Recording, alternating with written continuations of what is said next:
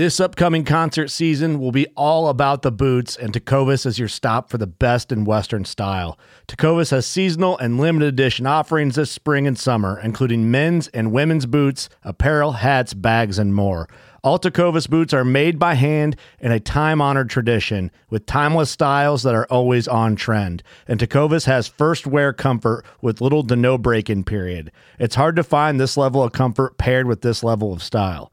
Stop by your local Tecovas store, have a complimentary drink or two, that's WCB style, and shop new styles. The smell of fresh leather and friendly staff are at your service. Many stores even have leather custom branding to make your boots truly personalized. And with regular live music and events, there's no in-store experience like it. If you can't make it into a store, just visit tecovas.com. That's TECOVAS.com. They offer free shipping on all boots, as well as free returns and exchanges, and ship right to your door. Go to tecovas.com and find your new favorite pair of boots today. All right. Welcome back to the Outdoor Drive Podcast. This is Trev, and this is Steve. What is going on, Steven? Same old, brother, same old. Just trying to hold it down, get back into the run of the normal life out here on the farm, and enjoying. How about you? I hear that, man. Still on the water. Things are absolutely out of control. The striper bite's starting to get completely underway here in the New England. Sea bass, porgy fishing has been just hectic and crazy, and it's just nice to be back to the life on the salt. Hell yeah. Well, I got tired of the smallmouth bite here between the rain and the river changing and whatnot. So last night we mixed it up. We went to a buddy's pond down the road. He's a disabled vet, he's paralyzed from the neck down, and the kid's got, I'm going to say it's an 1.5 acre pond. And I'm sorry. You showed me that. Yeah, and it is incredible. It's what he lives for, is to maintain this pond, and he has got some incredible largemouth bass in there. So we went out with fly rods last night, and we slayed them. That's awesome. Any big ones? Yeah, we had a couple of 2-pounders. He's got some 10-pounders in there, but they're out in the middle of the pond, and frankly, I could never cast a fly line that long. I'm just not that good. But working the edges and whatnot, between me and another guy, we probably smoked 50 fish in an 1.5 hours. Wow, that's awesome. It was nuts. It was It's fun. that crazy in that pond, huh? Yeah, the kid's done a great job building it. I mean, it's insane. That's awesome, dude. For a bunch of idiots like us that don't know what we're doing, to take fly rods and drill that many fish on the top water was awesome. Hell yeah, dude. That's fucking great. And that's about the most exciting thing I've done. So I got to do some porgy fishing today because we had 4 customers on the boat. So for you guys that don't know, porgies are like the pumpkin seed of the ocean. So I got to do a little bit of that. That was my excitement for the day. Nice. We did get into some big stripers and stuff the past couple of days, some big fish. So it was cool. We got one that was, I think, around 40 pounds, 43 inches the other day. So that means that the big girls are starting to show up. So that means it's time for me to start investigating and see if they're around. There you go. Start doing some of that night fishing again. Yep. There you are. I'm actually, what would be tomorrow? It'll be today because this comes out on Tuesday, right? Yeah. Yes, so it would be right now while you're listening to this. I am actually offshore shark fishing. Well, Shark and tuna fishing. I'm headed out to somewhere near the Butterfish Hole, and gonna go out there and try and kill a mako or probably some bluefin or whatever else that we can actually find. So nice. it'll be the first offshore trip yet. I missed out on one 2 weeks ago with some buddies of mine. I ended up having to work, and they absolutely hammered it. They went 27 for 42. Wow. So, yeah. All footballs, all unders. Unders because there's unders overs. So there's commercial fish, and then there's, I don't really actually know. I'm not gonna bullshit you. Unders. So there's a slot, obviously. So you have to be under a certain inch and then over a certain inch. I don't even know. I'd have to look it up. I don't do much offshore fishing, so. But they hammered them. They came in with their limit of unders, so kind of cool. Hell yeah. Fuck yeah. So it'd be nice to be offshore and kind of hang out and see what's up. Hopefully kill a big mako or thresher or some bluefins or whatever else we can get our hands on. Sounds like a good time. The only time I ever went offshore after hammerheads, we were in 14-foot swells out in the canyons, and the closest I got is I puked over the deck and was about a foot away from a hammerhead's fin. Oh, that's awesome. And at that point, even the captain's like, nah, we're done. We're out of here. We were the last boat in. So that's funny. I felt good about that. At least we beat the hardcore guys. We stayed out a little longer before we just couldn't handle it. Yeah, it's never good when in shark infested waters and things start to go south. It's never good. Actually, one time, some of you might heard this story before, but I was with Ghost, and we were commercial bass fishing off of P-Town. We came out of Sandwich in Massachusetts, and we had gone all the way down from there down to Chatham, down to the golf ball, and we were striper fishing. We had close to our limit. And we turn around, and there's just these giant swells. They were giant. I want to say like 8-footers. And we start moving along, and the swells get bigger and bigger and bigger and bigger. By the time we got to the point where the race is at the tip of P-Town, it was double what we had started with. Jeez. 10s, 12s, 14s. We actually thought about putting the boat up on shore multiple times. And we thank God we didn't, and we just we went all the way up and around, and then we came back into what we thought was going to be calmer water inside the bay. What normally would be about an hour ride was about 6.5 hours. But that night we drank our faces off in the bar. I kissed the ground when I got to shore, and we had actually read a report that there was 3 great whites seen at the tip of P-Town that day. So that could have been bad. You can have that. That's all you, man. Yeah, so that was my crazy offshore experience I talk about all the time, about the time I died. And it was actually kind of funny is it was my wife's birthday at the time, so it's been a year reunion on the 25th. A couple of days ago, and I actually called my wife and told her I probably wasn't coming home. So that's probably a great birthday present, right? Yeah. Oops. Yeah, that's a good way to keep the wife happy or not. Of course, then again, she may be going, please let it be true. Please let it be true. Well, she does have a life insurance policy on me. So exactly. Do you blame her? So. No, I could never see Michelle being that way against you. No, why? No, why would she be that way? Most of you that know me know it's probably a good idea that she has a life insurance policy. Yeah, exactly. But, that's American as it comes. Speaking about American as it comes, did you see that that profile picture that we're throwing up with the episode? Yeah, Eagle shit and Budweisers. Eagle shit and Budweisers, the Budweiser horses, a Buffalo Chuck Norris, and of course our guest. So, yep. I mean, you don't get much more American than the photo he kicked over for the cover art. No, I couldn't believe it when he was sending it. He was making it. We had talked about it, and he actually made it true.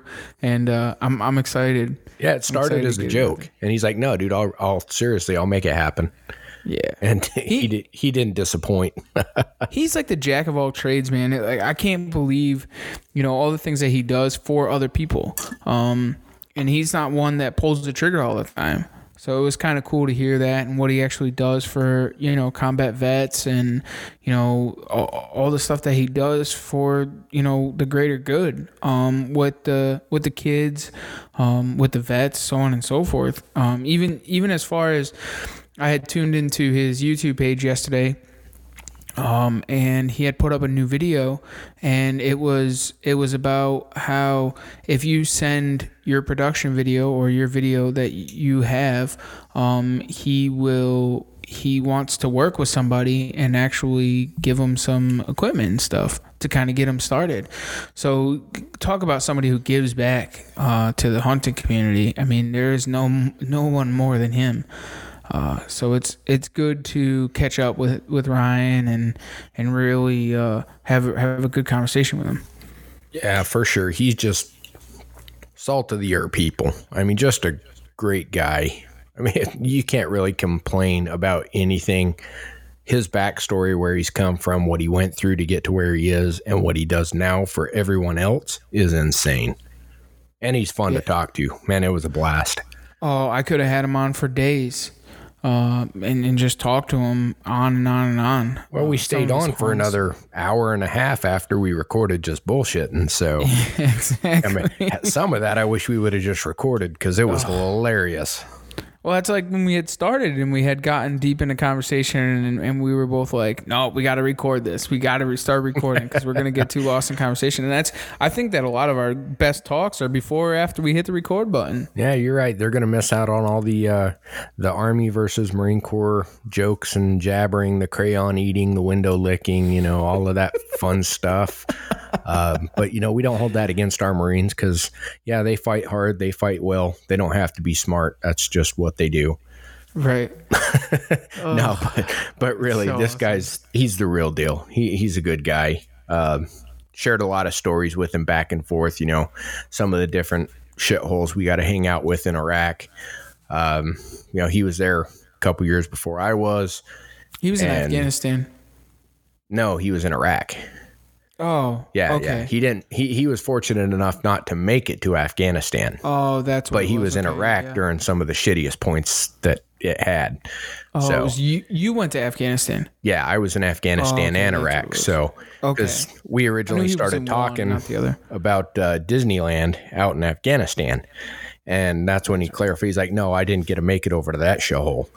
So that started the whole conversation.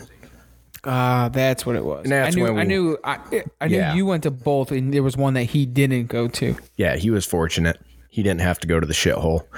But it was fun to make the jokes and just kind of tell stories and swap bullshit about some of the different places, Ramadi and Baghdad and some of the other hellholes that we all got to play in.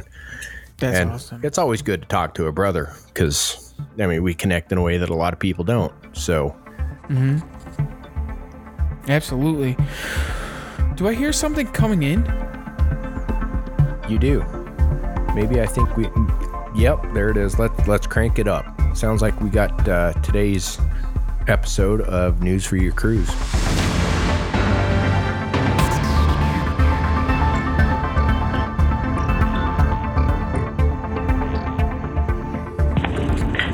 Hey everyone, Mike here with some news for your cruise. We're going to start this one off with a bang. If you haven't heard, the Great American Outdoors Act was passed by the U.S. Senate by a vote of 73 to 25. This act fully funds the Land and Water Conservation Fund.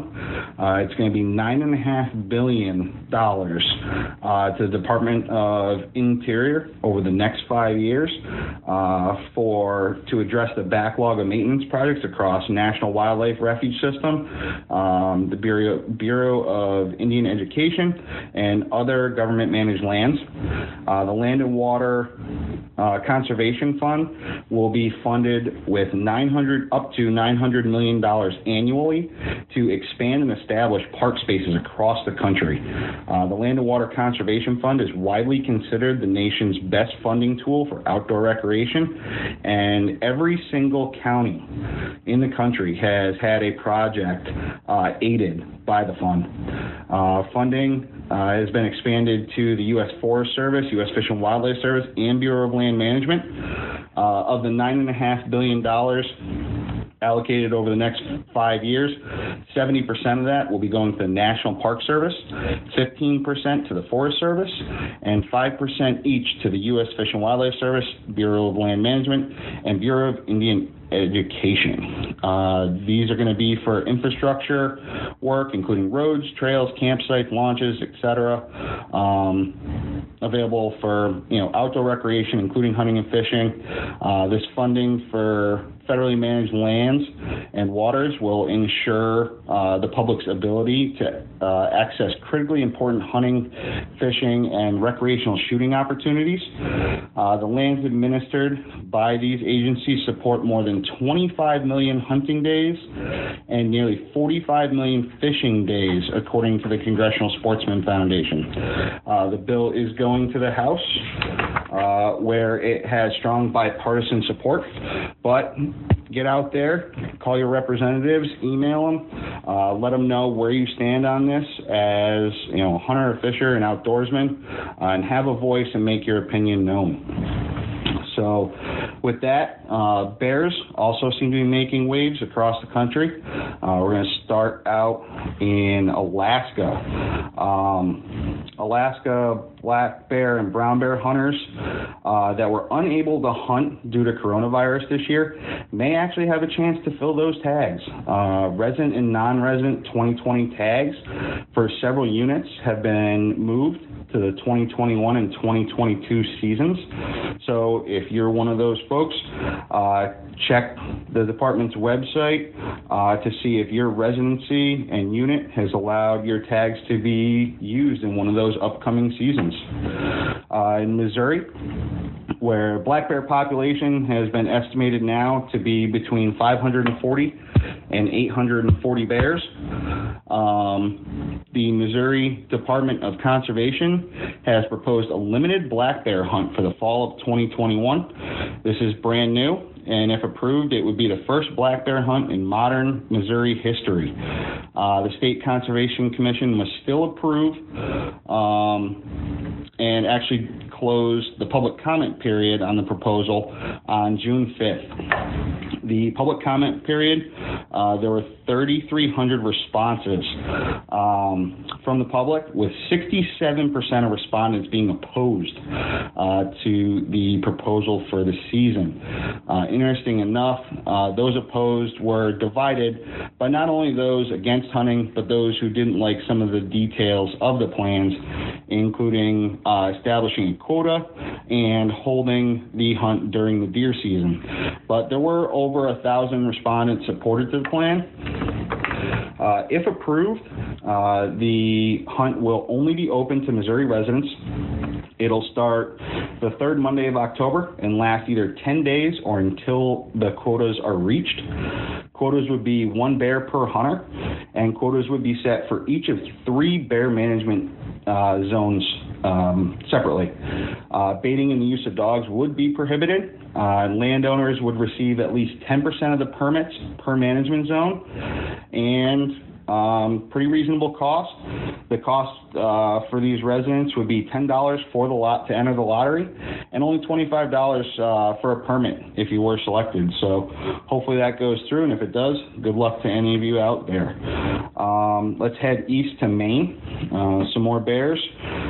Department of Inland Fish and Wildlife received a petition for rulemaking with 150 resident signatures requesting changes to the bear baiting rules in Maine.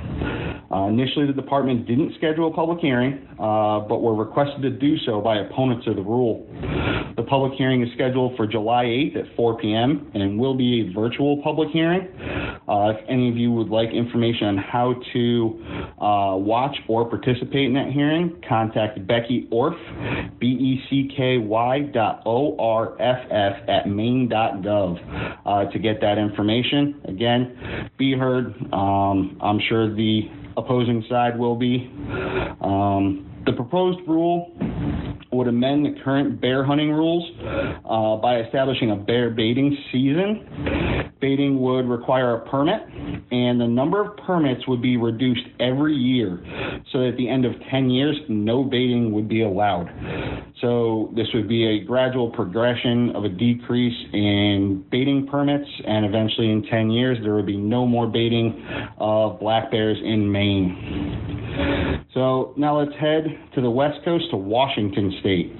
Washington Department of Fish and Wildlife is seeking public comments on proposed recommendations for hunting contests and hunting restriction rules. The two proposals are for excluding species that do not have bag limits from hunting contests and making it illegal to participate in a hunting contest that the department has not permitted. The Department of Fish and Wildlife will be accepting written comments on the proposals through July 14th. Those can be submitted by email to rules.coordinator@dfw.wa.gov or by mail to the Wildlife Program, Washington Department of Fish and Wildlife, P.O. Box 43200, Olympia, Washington, area code 98504. The commissions will also be accepting comments via a webinar on July 30th and August 1st. And with that, our last bit of news today was sent in by listener Steve Mardick and brings us to Utah, where 10-year-old Tyler Grimshaw caught and released by himself a 41-pound lake trout. Although not a record, it's still an impressive catch. So congratulations to Tyler, and thanks, Steve, for the news. As always, if you have any news that you'd like to share, please contact me on Facebook at Mike Salter or on Instagram at bearded_bowhunter21. And with that, enjoy the rest of your ride. All right, then. Thank you, Mike Salter, for that one. The news for the cruise. That was a good one, dude. Wow. Oh, for sure. You know, some good news in that one, man. People are really going to want to hear about that. Jeez. Anybody that's been following the whole vote situation on the LWCF funding, the Great American Outdoors Act, this is a big win, but it's not over yet. So make sure you guys stay on it. Call your representatives, pull them, let them know you want it to go through, and let's make it happen, because this is going to be big, not only for the hunting community, for the fishing community, but your local parks, you know, where you take your kids in the middle of town to go play. This money can help fund that and make it better or make it new, as well as different public land accesses and et cetera. Sorry, I can go on a rant about this all day, but the moral of the story is, the moral of the story is call your representatives and give them your thoughts and opinions. Tell them we want this to go through. This could be huge. Enough of that. Absolutely. I'll back off. Thanks, Mike Salter, on that one, man. That was a good one. Hit home real well. Oh, man. You know, we should probably thank the people that make this all possible, too. Yeah, we got quite a few partners out there who keep us kicking. We keep helping each other. And say they fuel the ride. They do fuel the drive. Yeah. Go ahead and run them down. Give them a shout out. All right, let's do it. First off, let's thank Wild Edge Inc. WildEdgeInc.com. Drew Walter, the mobile. I can't talk. There you go. All right, yep. You're tired. the leader in mobile hunting. Get your perch, your aiders, your swaders, your naders, all your steps, as I say every single week. Also, Nor'easter Game Calls, Mark at nor'eastergamecalls.com. Make sure to go and check him out. All of your Evo Series grunt calls. He's really got some good stuff coming this year with the fall season turkey pot calls, your duck calls, your goose calls, your squirrel calls, you name it, he makes it. Check him out, nor'eastergamecalls.com. Broadside Camo, broadsidecamo.com. Scott Shearer over there, great partner with us.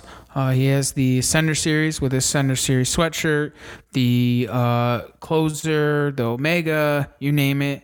The Picture Realism camouflage, man, for you saddle hunters and actually street stand hunters also. So go and check them out, broadsidecamo.com. Use promo code Outdoor Drive on that one. Wicked and Twisted Bowstrings, wickedandtwistedbowstrings.com. Jill over there at Trader Jan's, she has Wicked and Twisted Bowstrings. Check her out. We got a little promo code over there. It's Outdoor Drive 15. Capital O, capital D 15. So and I totally look forward to getting mine swapped out, because after the shoot, mine are looking pretty ragged. I know. I think I'm going to get new ones on the Cure. So I definitely can't wait for that for this season. I just want to get everything all tuned in. So it'll be nice to have those on for this coming up season. Also, Death Wish Coffee, deathwishcoffee.com, fueled by death, and Deathcast. If you guys haven't heard it, go and check it out. I say the same thing every single week. Promo code OutdoorDrive10. That's cracking a cup. Actually, it said someone that I was drinking it the other morning, and somebody had asked me about it, and I'm like, I don't know. You better be careful with this stuff. It's no joke. It's high test. But check them out. Outdoor Drive. Outdoor Drive 10 on that one, I think.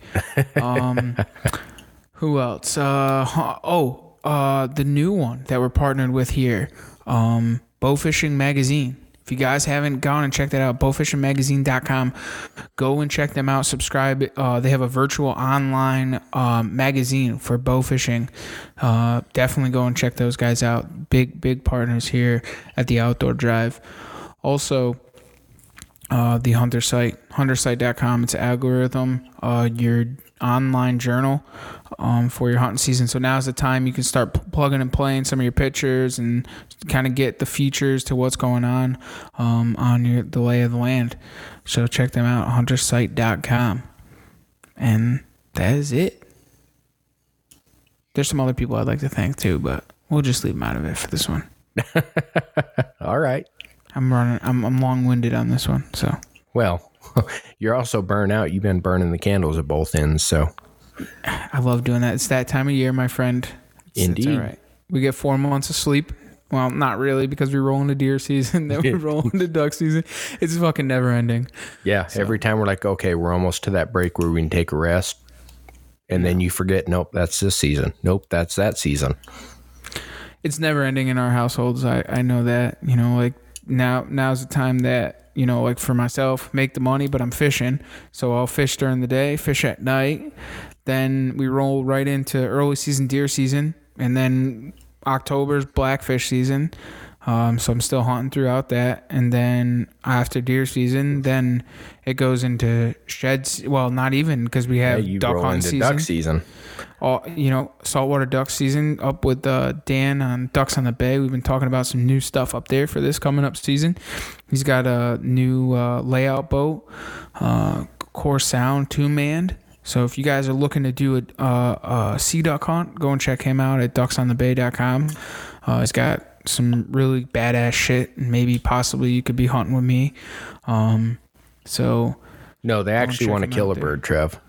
Oh, they go out with you. We've seen the videos. We know what you do to those ducks when they come in. Yeah, they don't want to hunt with me. So then it rolls into shed season. I mean, it's just never ending here. I mean, same for you, man. I mean, you guys are going to hit it hard getting ready for bear season and whatever else, and it's going to be never ending. So is my conversation. So why don't we should we do our our segment? Is now a good time for that segment? Yeah, I think it'd be a good time to roll in a piece of that segment. And why don't you give us another one of your peculiar views into life with a derelict? Life with a derelict. Oh man, where can I go with this one? Life with a derelict. I don't want to tell that one yet. They're not ready for that story yet. That's the problem, is there are so many. There is. Life with a derelict is definitely one of those things that, yeah, it gets a little crazy. I'm a little bit on the spot here. I'm not really sure of a good one. All right, so there was this one time that I was with the derelict, and we're going out into the woods. We're hunting, and this is, I had just met the derelict, and he's telling me, I'm a ninja. I'm a warrior. I'm very quiet in the woods. We got to be ninjas in the woods.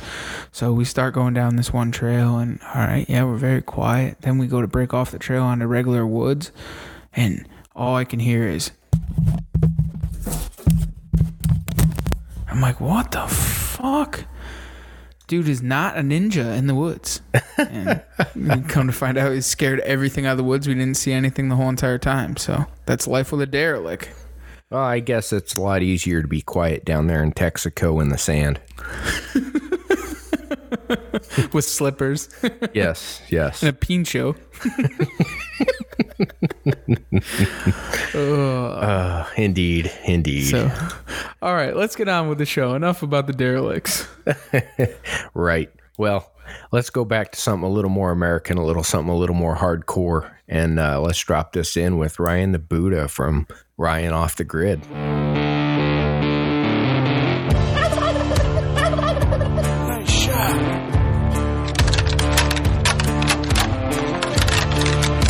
Here comes a shooter, big bucket.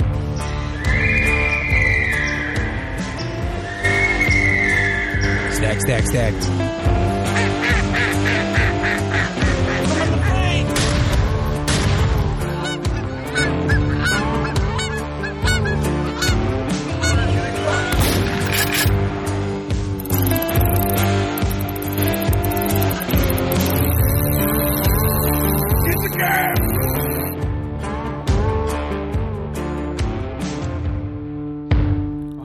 Welcome back on the phone. We got Ryan Off the Grid. How are you, Ryan? I'm good. Thanks for having me on.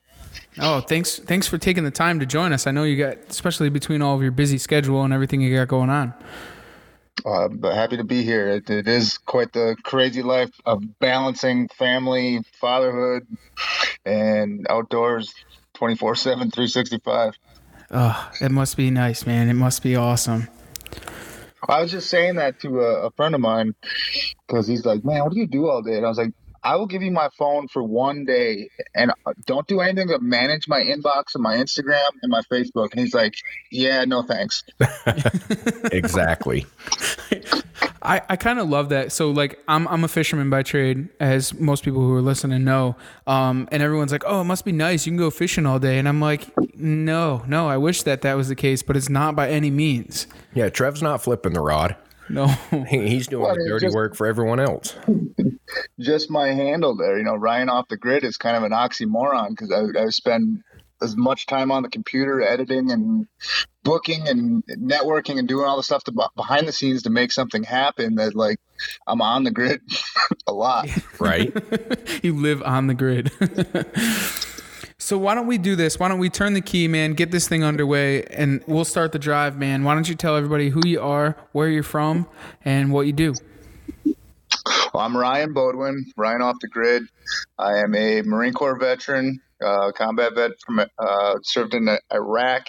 After I got out, spent some time working for the federal government, unfortunately, sitting in a cubicle, and between alcoholism and losing my parents, my life kind of spun out of control and put me in a position where the outdoors saved my life and became my everyday. So I'm a jack of all trades within the outdoor and media industry. My business card says professional champion and expert. Expert of what? Who knows? It just says expert. I like it. Because I don't really have a title. I do it all. I mean, I book, I guide, I film, I photo, and put together hunts for vets, put together hunts for kids. I mean, it's anything I can do to be outdoors and put together positive messages through my films. I'm doing it. Absolutely, man. And I think it's awesome because you bring them to do all different kinds of hunts, man. It's not just one thing. Well, I mean, my Instagram says waterfowl are first, and that is absolutely a fact. Ducks are my first love. I mean, I didn't start out duck hunting. It's become almost an obsession. Waterfowl of any sorts, whether it's shooting puddle ducks or in layout blinds in a field, hammering geese and puddle ducks, or big water layout boats or sea ducks. I mean, ducks are my thing, but I mean, I don't limit myself to that. I like to hunt everything. I think each individual species has a certain draw to it. Like spring turkey hunting, just the gobblers firing off in the roost, I mean, just gets me going. That's like the coolest thing about that hunt. And each hunt has something special about it. Each species has something special about it. So I can't limit myself just to one and specialize in something. So I guess if when you're bringing people hunting, say like veterans, do you find that one type of hunting connects with them better than another? I think duck hunting's a great fit for that, because you don't really have to be fully disciplined. Like if I'm big game hunting, I like to kind of do it by myself because it's more of a intimate hunt. But there's a different level of intimacy in the hunt of ducks with the camaraderie, and you don't have to like sit there and be quiet and put on the scent block and stuff. You're sitting in a blind and just basically talking smack to each other and laughing and having a good time until there's the birds, get down, all right, they're coming, and that I think bodes well to veterans in a group, because it kind of makes them feel like they're back in a little platoon. And even if you only got like 3 or 4 guys in your boat, the next boat's got 3 or 4 guys, you get back to the launch and it's just telling stories. It was like being out on patrol. It's a good way to introduce people to hunting, because there isn't a large need for discipline and stealth until the birds are up in the air. Oh, for sure. I can completely connect with what you're talking about, because I mean, it's like, for instance, this weekend at the shoot, we had a bunch of bow hunters all together get together. We can all sit and bust each other's chops just like it was back then when you were out on patrol, and that's what you did to stay sane, and that was the fun part about it and the camaraderie. And then when the birds come in, as opposed to a deer, you get that quick anticipation that you're getting down, you're ready to go, and when it's time to go, you got a snapshot. It's ready, up and shoot. So yep. It's just instinctual, and it's what you're used to as a vet. So I completely get where you're coming from. But the guides and waterfowlers as a culture too, I think, fit well together. I mean, we do a hunt in Wisconsin every year, the Horicon Marsh Veterans Hunt. I think it's 11th year this year. We started with 5 vets, and this thing has blossomed. I think we took 85 vets out last year. Wow! And fully guided. Housing and lodging and food all taken care of, and everybody comes back to the boat launch, and they got this compound there with a couple boat houses and a fire pit, and it's the guides and the vets just blend together so well, because I mean, to be a good duck hunter, whether you're a vet or not, you got to be an expert in shit talking, and they are. So. For sure. They've been training to shit talk their whole entire lives. Oh, it's great, and watching these guys come back, I'd say 50% of the guys that come every year are return vets, and 50% are new, which is a good thing to have that good blend. And watching these relationships that develop between our volunteers and our vets, I mean, I'll see it on social media. You'll see the banter going, guys that were in the same boat together 3 years, not just, continuing the smack talk on a Facebook post, but like, hey, how's the family? And that's cool to see those relationships develop and be maintained. Absolutely. Yeah. And that goes a long way. As you experienced, as I experienced, you come home to a completely different world and you don't quite know how to connect. So when you make those connections, they are life-changing. Absolutely. It's hard for a lot of guys to come back to a small town and not have that brotherhood and that camaraderie available to them like this event does, and like the events that we're trying to continue to put on and expand.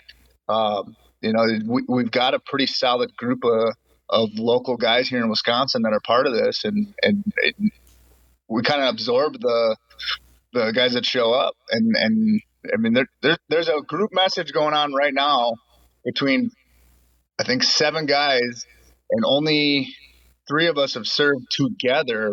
But this group message has been going on for 7 years, and I think I couldn't even post pictures of what goes on in that message. You don't have to explain that one. I feel you. Right. it's a tight bond of boys, and it's like we've known each other forever. That's so awesome. And I think that's the hunting buddies. And now that you take veterans that have fought overseas together, and like you're saying, that come back to not the small town camaraderie and brotherhood, and then you put them together in the woods, and now they build that again because they can bond with those guys. Well, I mean, even on a smaller scale, when I do specialty hunts, like we're doing a sea duck hunt in Maine with Bold Coast for common eiders. We're doing a sea duck hunt in Washington. We're doing a sea duck hunt or a diver duck hunt in New York on Lake Ontario. We can't take 80 guys on those. We're taking 5 or 6, and we just did one in Arkansas last year for specklebelly, and there was 6 guys, and over the course of the weekend, I mean, even immediately when the guys showed up on Friday at the lodge, and have a beer or two and get to know each other, like that bond started immediately, and I like seeing these groups continue that bond, even though one guy lives in Oklahoma and one guy lives in North Dakota.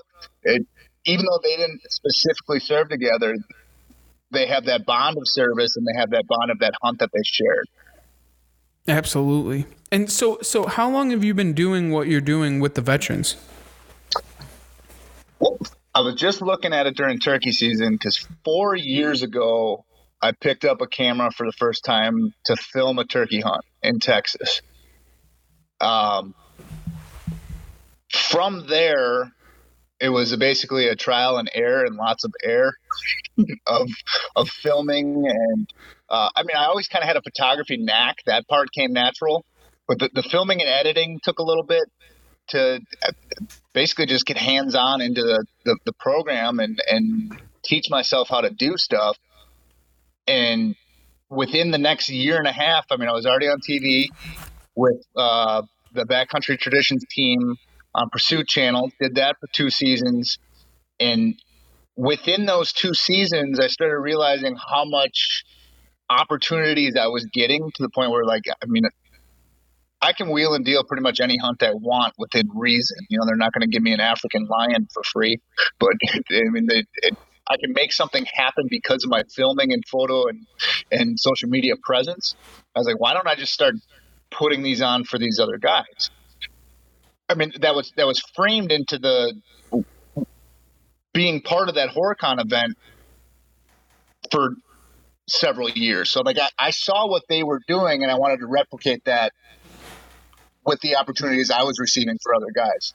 So I'd say only about 2 or 3 years we've been doing the vet hunts, and it's exploded to the point where like outfitters are contacting me, people are contacting me, figuring out how they can donate. I mean, we don't have a shortage of volunteers by any means. I have to basically get a calendar going. I'm booked out until May of next year already, and within the next probably month, I'm going to start putting 2021 fall and 2022 winter events on the calendar, because that's how far out we're starting to get stuff. That's amazing. Does this project have like a name that people can like go and find?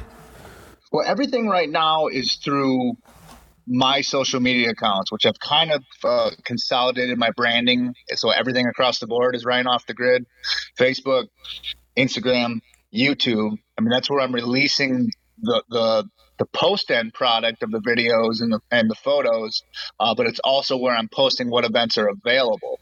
And like there's no one specific project name. I'm working with so many different people. High Point Adventures is out of Colorado, and Rob Anthony invited me on a lion hunt a couple years ago, and I said, yeah, like, I mean, heck yeah, let's go on a lion hunt. But I'm sitting in bed that night, and I've got a number 30 SDI all-time cougar in my living room, and I'm like, if I come home with another mountain lion, she's gonna kill me. I understand that. Right in the living room. So I was like, why don't I just ask him if he wants to do a vets hunt? So I called Rob again the next day, and I said, hey man, let's do this. And this guy has jumped in full force. So I mean, we ran a vets lion hunt that year. We've run a second one since. He has gone and locked on land from farmers and ranchers around Colorado. We got mule deer hunts going. We got Gold Star hunts going. So like he's the main nonprofit I'm working with. So he's established that in High Point Adventures. But you start bringing on other people that have different assets and different networks, and we're all just trying to do cool stuff for people and deserving people and film it. So I mean, I brought on another Marine from Washington, Chris Mann, and high range hunting is his thing. I can't make it to everything, so we're starting to train people up on the media end of it, and it's growing fast. But I wouldn't say it's consolidated under one project name. I mean, we even got something going on with those Canadian vets, So yeah, why don't you go into that kind of what that is? That's a really cool concept. Walk everyone through that. Okay, so Full Metal Outdoors is in its infancy right now. I met two vets, two Army, Canadian Army vets. They actually came to the Horicon duck hunt. Oh man, this was probably 7 years ago. They've come twice. They came that year, and I think they came 3 years later. And they approached me about. I mean, they've got 4 or 5 guys on the Canadian staff, but adding U.S. vets to it because these guys chew the same dirt and sand with us, and it's basically the same concept as what I'm doing, but with Canadian, Iraq, and Afghanistan vets. And we're going to probably add 1 or 2 more guys from the U.S. side and get those guys down here for hunts for species and geographical regions they don't have available to them on a regular basis. And like they've got Alberta and BC, man. Who doesn't want to go hunt there for whatever? I mean, right. They got everything. Yeah, and I'm sure they'd enjoy taking a poke down here at things like the Osceola and some of the Sitka's another really good option that they'll never have up there. That's a really cool exchange. And we're just it's the same concept. It's brotherhood outdoors with an emphasis on PTSD healing through the outdoors. Yeah, and that's pretty heavy. You experienced it. I experienced it. Coming back and just getting into the woods, really, there's nothing better for a vet, in my opinion. I think it is the best healing option for you. I mean, Mother Nature is got a way of recorrecting itself, and psychology is a byproduct of the natural world, albeit an only human thing. But being outdoors and I tell people all the time, like, I don't have to shoot something to have a successful hunt, and I think that's a concept that's being lost by the social media world. So I didn't shoot the biggest axis deer yesterday, but I watched a badger and a rattlesnake fight. Like, that's good enough for me. That was awesome. That was. Yeah, you can't beat that. Come on. It just being out there kind of resets your mind. It gives you a blank slate. For sure. And you see this a lot with a lot of the veterans. Like they go into it with one mindset and come out with a totally different. I think they kind of know, and they've seen testimonials, and they've got one guy in their platoon that was from the mountains of Montana that says, "Hey man, this is keeping me even as fly fishing or whatever it is that they like to do, hunting or outdoor wise." But when they see it themselves, the revelation is there, and you can almost watch it. Especially with guys that show up that are having a tough time or look a little more reserved when they show up to camp. Also, you just see them come out of their shell, and it's like, this is exactly what they needed.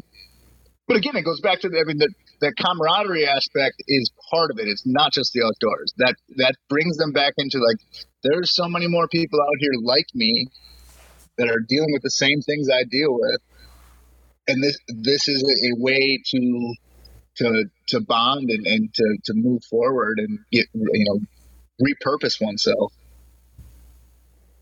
Absolutely. I mean, even the people that haven't been to war and haven't had PTSD or have little things going on in their lives, I mean, the outdoors has saved them. I know I have a couple kids that I grew up with that, you know, were kind of part of the rough crowd and kind of went off track, and now being in their early 30s, this has all kind of changed their life when they started to realize it, and then they get into archery shooting or gun shooting or whatever, and it's just totally changed them to be such a better person. And it's just crazy how the outdoors is such a great healing tool. Well, I look at it too from it's political, but it's not political. When people think of hunters, they usually think, you know, red-blooded, right-wing. But I'm seeing a lot of people that are left-minded get into it from, these are the people like, oh, GMOs and genetically altered food. They're getting into it for the natural providing aspect, and it kind of like it centers all people, pun intended. You know, it brings everybody to the center. We're all the same. We all came from the guy throwing the spear. That's where we came from, and we've lost that. I think it's attributed to Chief Seattle. The farther a man goes from nature, the harder his heart becomes. I love that because it's true. Absolutely. I mean, all you got to do is look back over the past 4 months and realize how far people have fallen from our basic instincts. You know, oh, the grocery store is closed. How do we get food? Right. People are buying up I mean, it's the stupidest thing in the world. You know, do you think the Cherokee gave a shit if 7-Eleven was closed? No. I mean, I'm glad that I'm my oldest stepdaughter has jumped into it. Like my son, there's no question. Like and I'm not even going to force it on him. He's just already an animal. I mean, he's 14, almost 15 months, and just inquisical about it. But being able to teach them where it comes from and provide, they know damn well not to complain if there's food put on the table that I went out and hunted. I went out and scouted. I spent the time. I froze my butt off, and I butchered. There best not be complaints because it's all how much work. But I mean, you guys know when you fishing and hunting, when you put the work in, that it makes you feel more complete. Oh, absolutely. And especially when you live on it. I mean, like we were talking off air, like you're going to go and kill a buffalo just to feed the family for the year so that you have meat in the freezer. Yeah. Last year, I think I only got to pull the trigger like 10 times, and because I'm putting all these hunts on, and I was talking to Blake Marshall at King of Eights down there in Texas. And I said, hey, man, what you got down there? I need to fill a freezer. He's like, you want to kill a bison? And I was like, do I? That's a dumb question. So I'm heading down there in a few weeks. Going to smoke a bison. We're debating bow, or we're debating I kind of want to do it horseback 45-70 lever action. And just throw a bowling ball through its shoulder. I mean, it is Texas. It is a bison. It's not like it's like, you know, you're the great white hunter. It's not going to be a challenging hunt. It's a meat hunt, and we're going down there for that purpose. Butcher that up, and I mean, I've got some other side hustles down there. We're going to do some cat hunting in Laredo for bobcats and predators, and film a whole bunch of stuff. We're going to do some hog hunting with thermals. But I mean, I'm going down there with the sole purpose of filling the freezer so I can concentrate on the rest of the stuff and take that pressure off and be able to put on more hunts for more people and not have that in the back of my mind, like, well, I better smoke this spike buck because like, we're running out of time. Yep. Now, you have like a fascination with bison, don't you? Because I see a lot of pictures with bison that you take. They are a very photogenic species. Okay. And I mean, you can find them. Did a lot of bison pictures in Teddy Roosevelt in North Dakota, South Dakota, Yellowstone, obviously. I mean, I've been to Yellowstone 3 times now, and the last time we were there, I took the whole family, and I mean, the itinerary and daily schedule was not very popular with the kids, because it was. I mean, we did 8 states in 11 days and like 5 national parks, and I'm up at crack of dawn. I let them sleep in, but I would head down to Lamar Valley and just photograph bison as like the fog's coming off the Yellowstone River, and I'm like, they're just a photogenic species, and they're badass, you know. They are. Right. They are wicked badass. I mean, short of the bald eagle, there's no. I'm going to just say it's the most American mammal on the continent. I agree with that, 100%. I mean, It is American. They go well with Budweiser, I guess. they go well with anything. I've got this vision of like the Budweiser Clydesdales coming in with the carriage and an eagle screeching and these bison like rutting in the Yellowstone Valley right now. I think we got a commercial. I think you just coined their next Super Bowl commercial. That's exactly what I was picturing. And then Chuck Norris comes out and just says, America. What? I mean, yeah, you're done. You will never have a more American commercial than that. Is that like the American dream that we send around to all the countries? Like, right, this is what you get.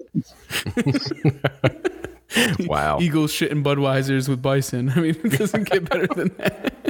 Or we could compare and contrast that to Chop or Chaz or Somalia or whatever they're calling it right now, and be like, it's this and we got that too, you know. Yeah, pick your side. Deegan's Whala, they were calling it. Jeez. Yeah, it's the dumbest shit in the world. I find it comical. I'm like, this is exactly the opposite of everything that people I associate with stand for. And there it is on display. Eat your heart out. Yeah. Well, that is also media has put the entire country into a 6-block radius now. And they're missing the rest of the country. We'll find out soon. I mean, it's interesting. Where we're going is going to be determined pretty shortly here. I think you're right. I think a lot of us have been preparing for this for a very long time. So, yep. That's all I got to say about that.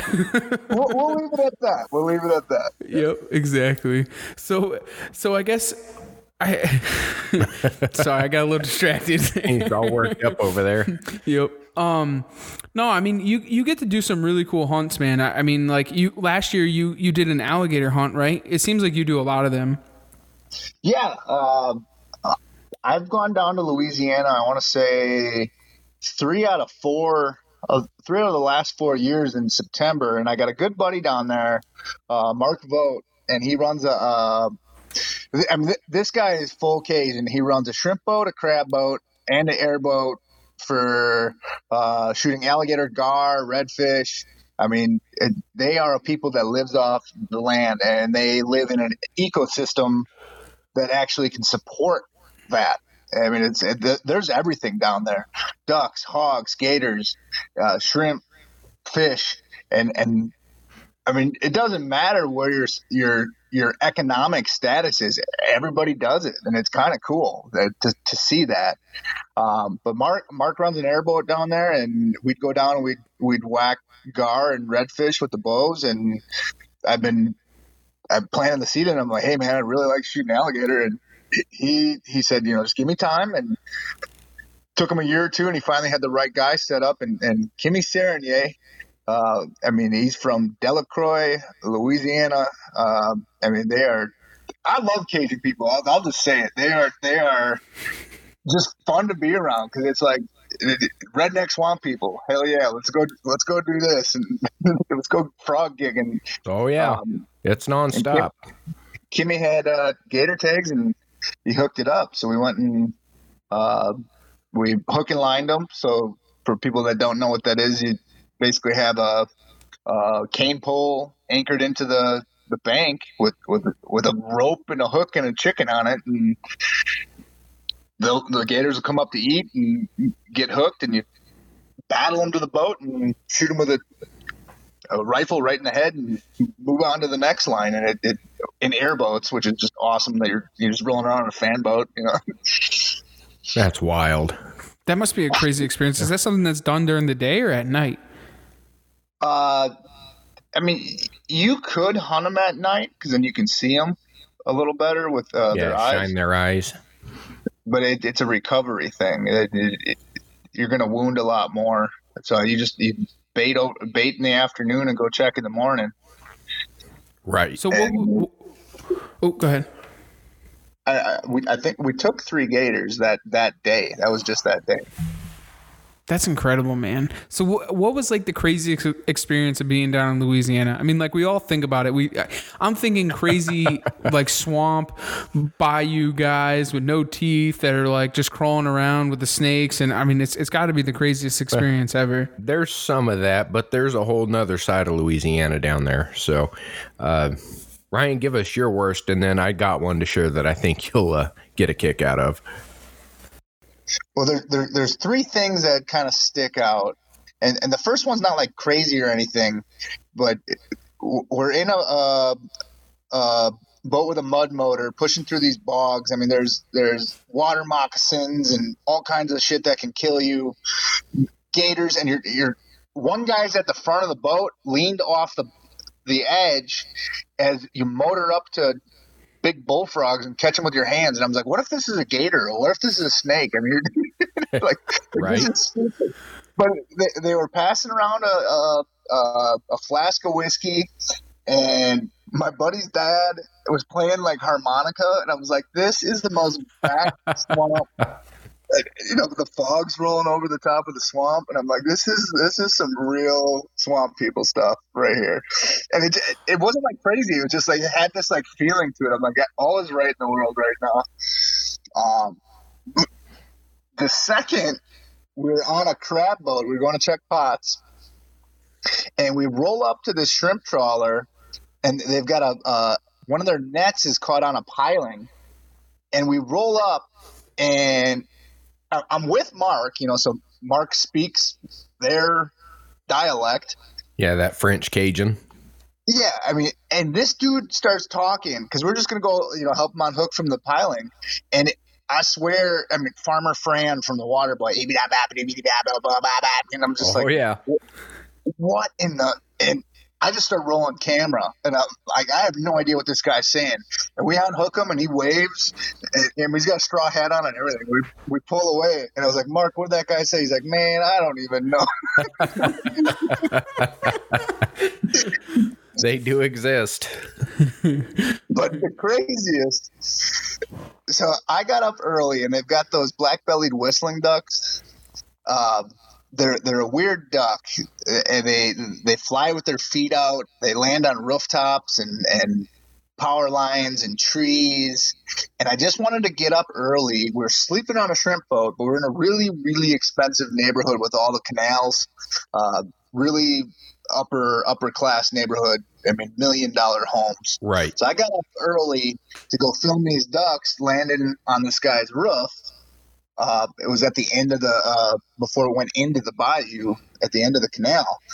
And this big fat guy gets out of his house. I mean, the sun is just coming up, and he's in his underwear.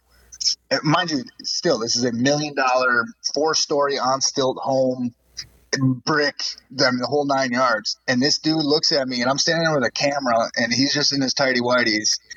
And he's like, who you with, though? And I was like, I'm just filming the ducks. And he's like, but who'd you with, though?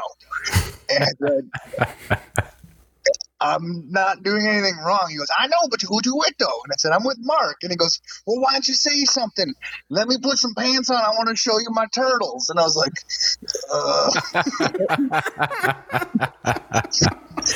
okay.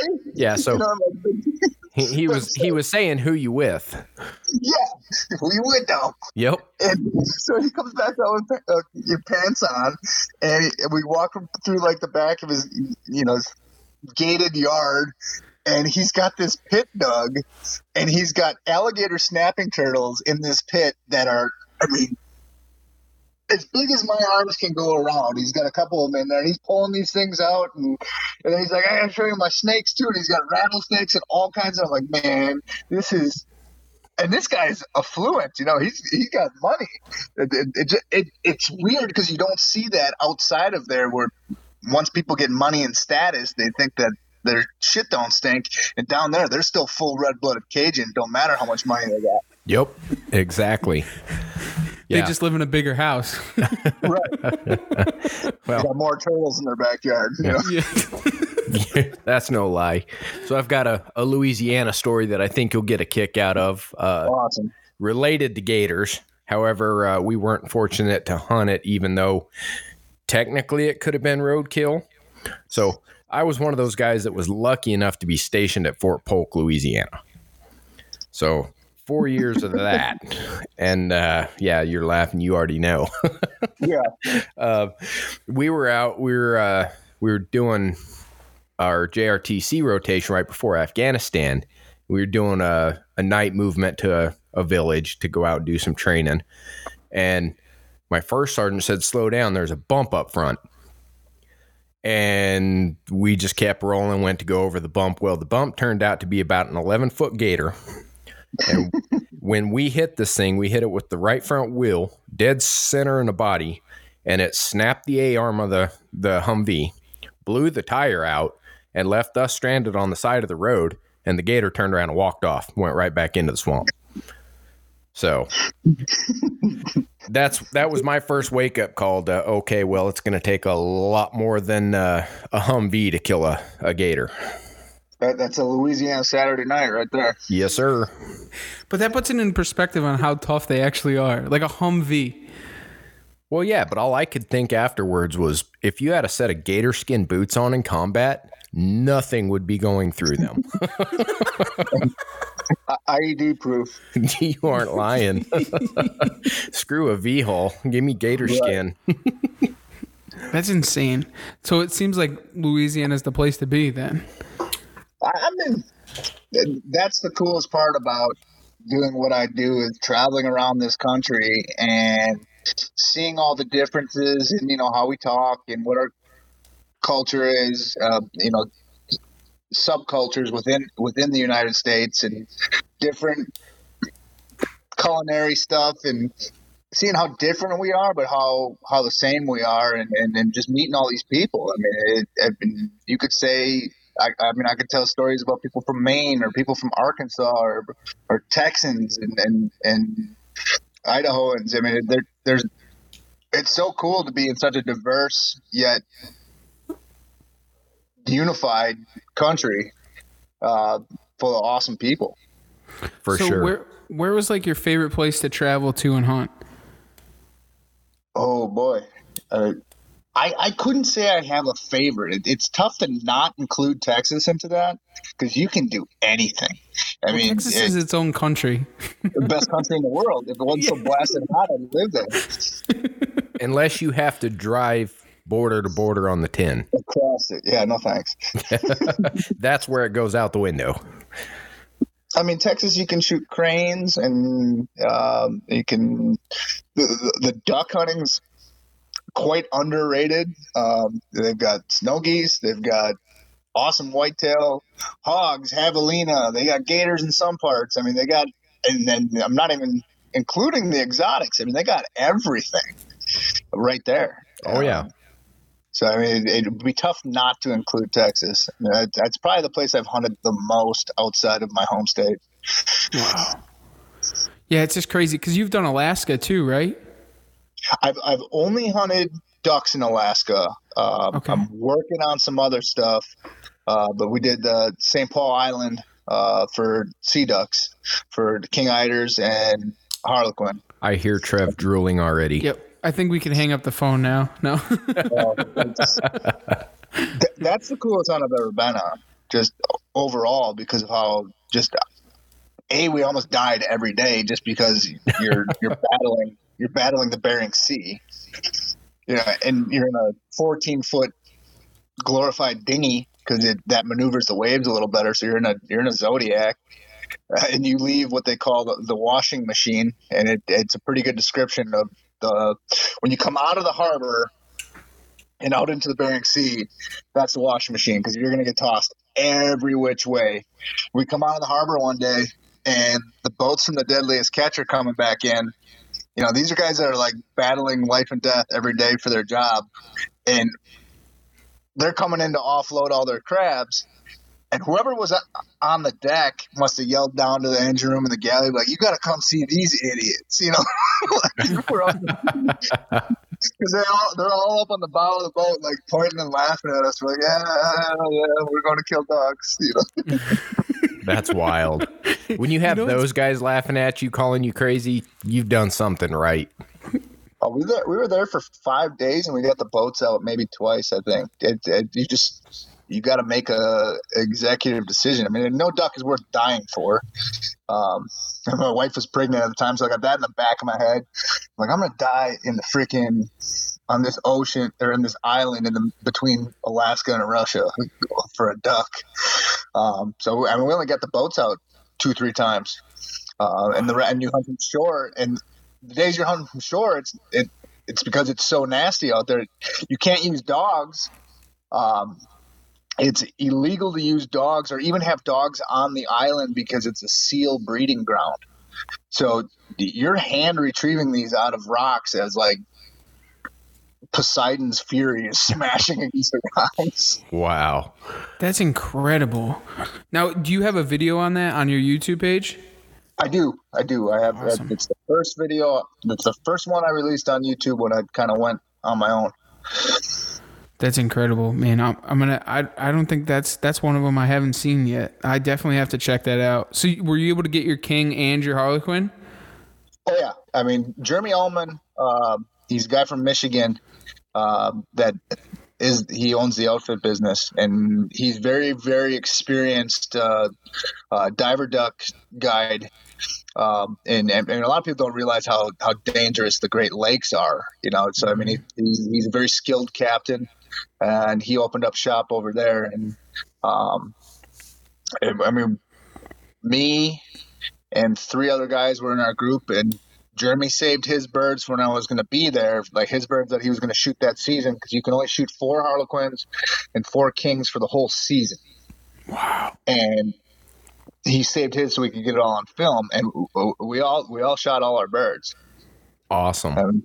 So I came home with 4 Kings and 2 really good Harleys that are all going into taxidermy. That's like every waterfowler's dream is those 2 birds. Like that's like that. Those are the 2 birds. The king. Anyways. Oh, sure. I've got a pretty good relationship with my taxidermist, and we're coming together with a pretty cool plan underneath my steps and going down to the basement. The basement's all finished, and so the steps are all drywalled out and painted. And underneath there, he's going to build a scene that's got black sea rock, acrylic waves, and we're going to have 2 old squaw drakes, 2 Harlequin drakes, 2 king eider drakes, 2 common eider drakes, and then the trifecta of scoters all in one. Some are flying, some are perched, some are on the water, some are swimming. It's going to be a whole big scene. Oh my God, that's incredible.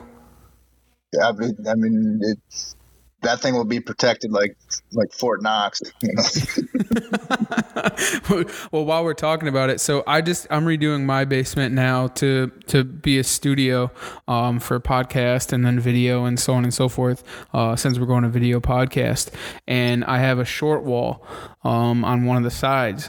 So what I'm actually doing is getting a hold of the owners of TDB, and I'm going to try and get the inside bench against the blind side where we would stack all the birds on the shelf that's inside of it, and I'm going to put it along the wall and build the scene behind it like it's the inside of the TDB boat, and that's going to be the short wall. And then I'm going to put all of the birds laying on there. All the drakes, sea ducks, and divers are all going to go on the shelf on the inside of it. So Something different, badass, you know? Yeah. Especially we hunt out of a TDB all the time, so that's kind of why, you know, it's got that sentiment, that you know, that value to me. We're running out of room in this house for stuff. Yeah, just add a room. Well, when I met my wife, we met on the internet on a dating site, and conversation was going very well, back and forth. We got off the site and started texting. We were firing texts off back and forth. And she said, well, is there anything wrong with you? You just seem perfect. And I was like, oh, boy. Let me pull out the rap sheet.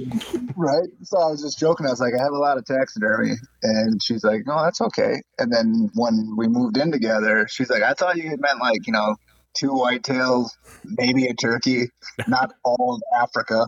And I was like, well. You did forewarn. Yeah, I told her.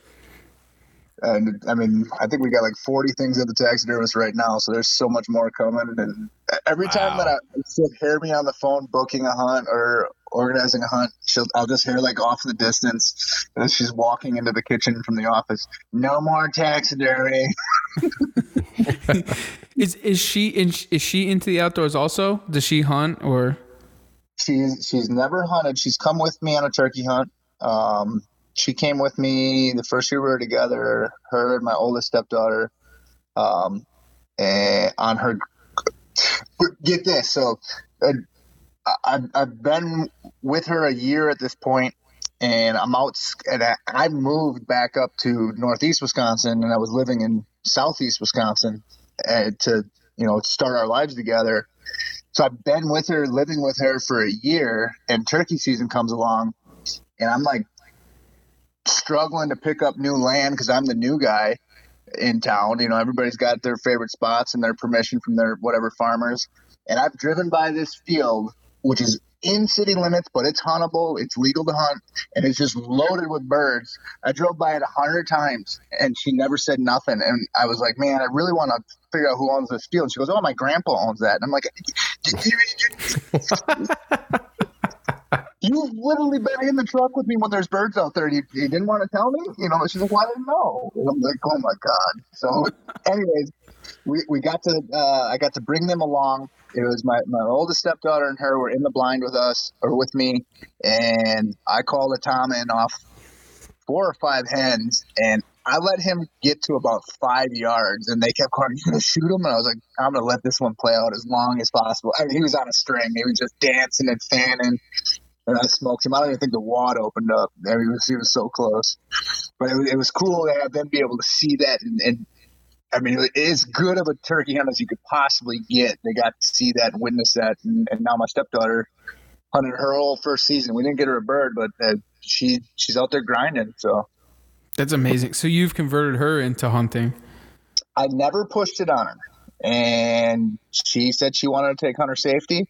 So, I helped her go through the book and study, and she aced her test, and we were out there all spring. She hunted quite a bit with me.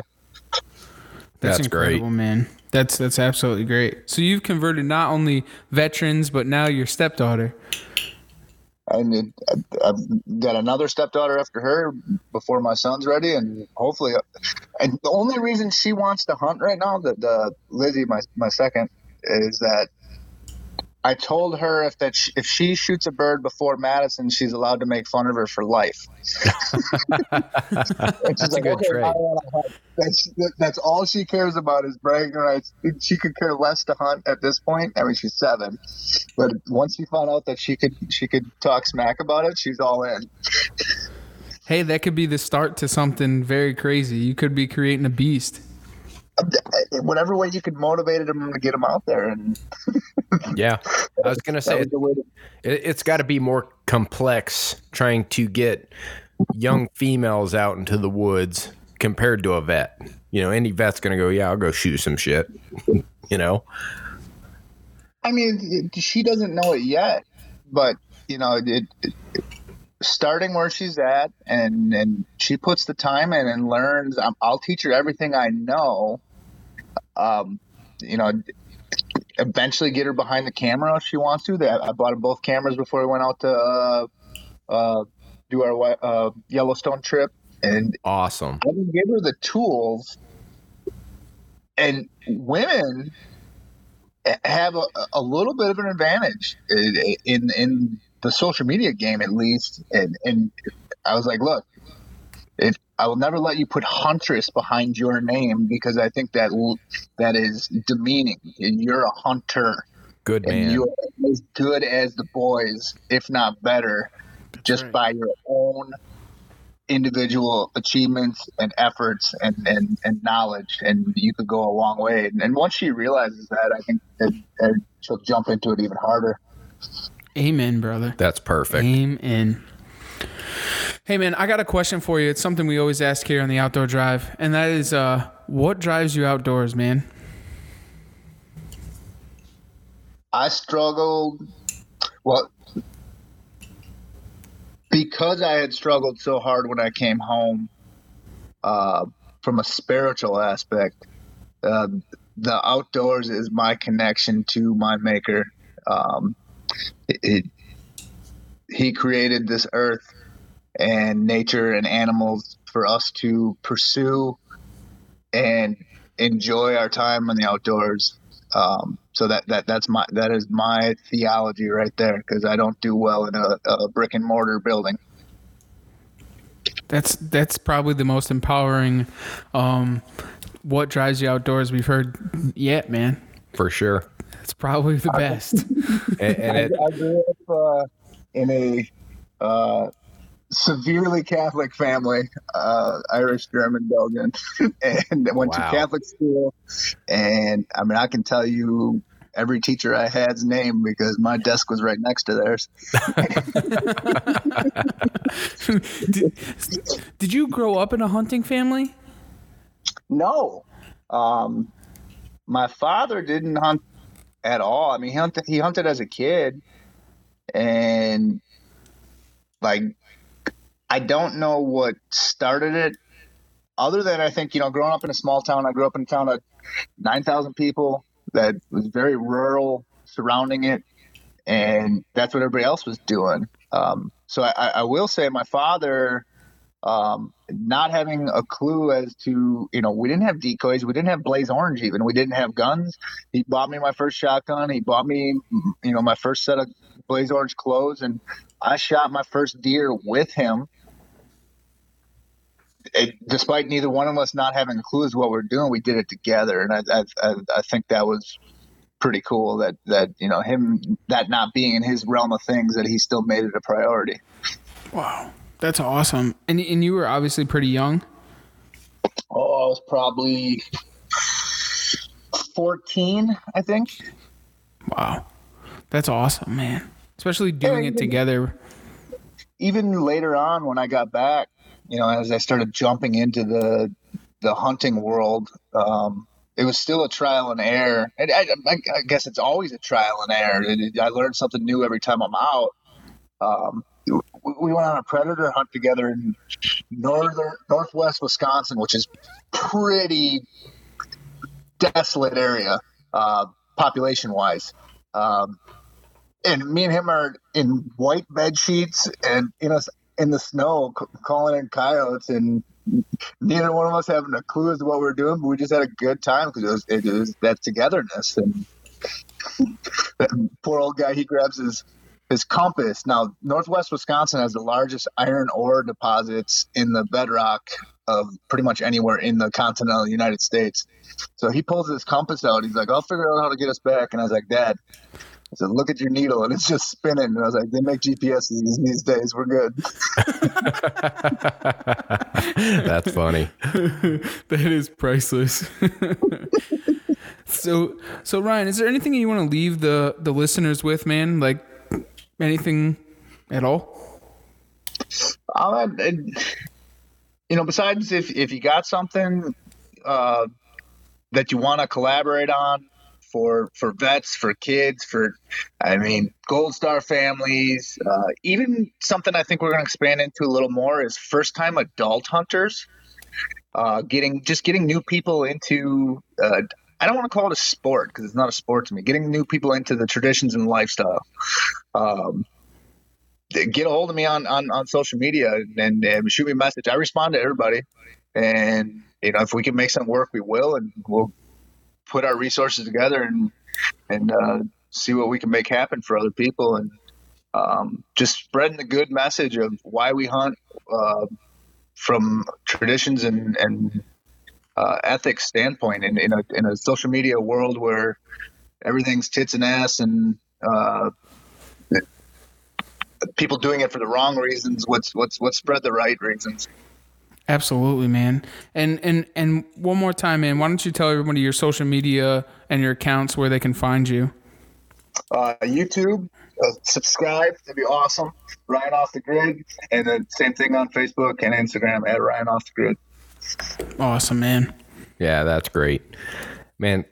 Ryan, I really can't thank you enough for jumping on here. It's always good to have a fellow brother in arms, and for sharing some of your story and getting that out. Hopefully, again, like you do, it'll influence some of our listeners who are veterans and who could use this extra help making that transition back to the civilian world.